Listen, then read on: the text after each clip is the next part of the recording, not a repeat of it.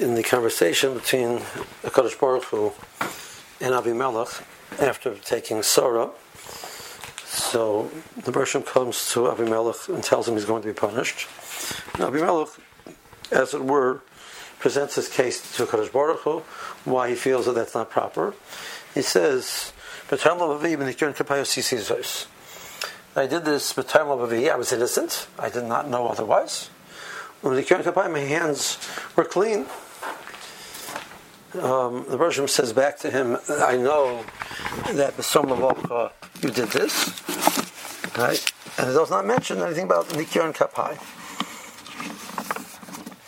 So the Hirsch picks up on this conversation that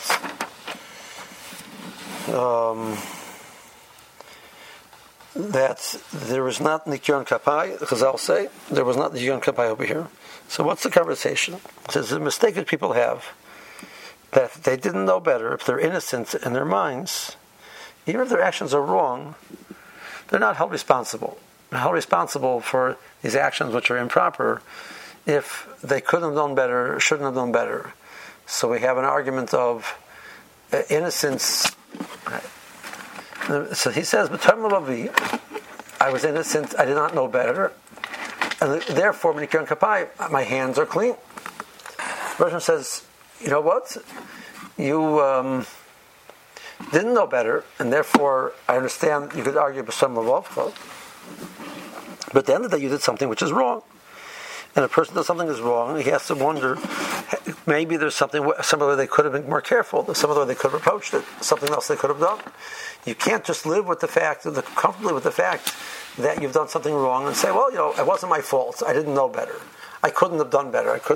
He says, how can you live with yourself? You were in a situation which was improper to be with. From the fact that he was able to do that, so he's now accused by Kodesh Baruch Hu and threatened that he's going to be punished tremendously for what he's done. The Rosham says the only answer you have is return the woman, A, and ask Mechila, B, and find some way. And Rambam says, what was the problem? So he asks him, why'd you do this? Because you have improper action in your country. You come into the town, they don't start asking you, who is this woman? Is she related to you? What's the story? That's not the proper way. So there wasn't a Nikyon Kapai. The hands weren't clean. Other things could have been done. Yes, he was innocent. He didn't know. He didn't realize that he'd done something wrong. But that you couldn't have done better, that the result of what was done, that you're not held culpable for the actions that you did, that's incorrect. So Rav Hirsch points this out. This is a common mistake that they have. Obviously, looking at the Reform movement, the main thing is, we have a good heart. We're Jews in our heart. We believe in, we try to do the right thing, even though our actions are not correct. We're not held. That's enough. That's sufficient, and that's not true. In this world, the actions are very important, and the truth is, even in the other direction, when a person does something which is shalom lishma,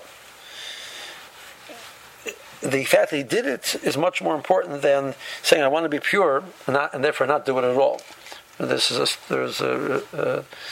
Avigdor Miller Zatzal points this out in one of his conversations, that he says that people have a mistake. If I try and say I can't do it with the proper intent and purely, it's better not to do it at all. It says, when you come to Elam Haba, the first step the Rosh wants to know, did you do what you're supposed to be doing? And we'll get to the next step. Could you have done it with more kavanah, etc.? But the first step is that you have to do.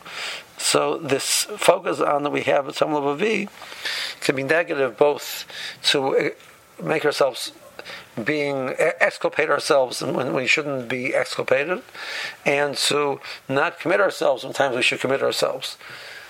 Have a good Shabbos.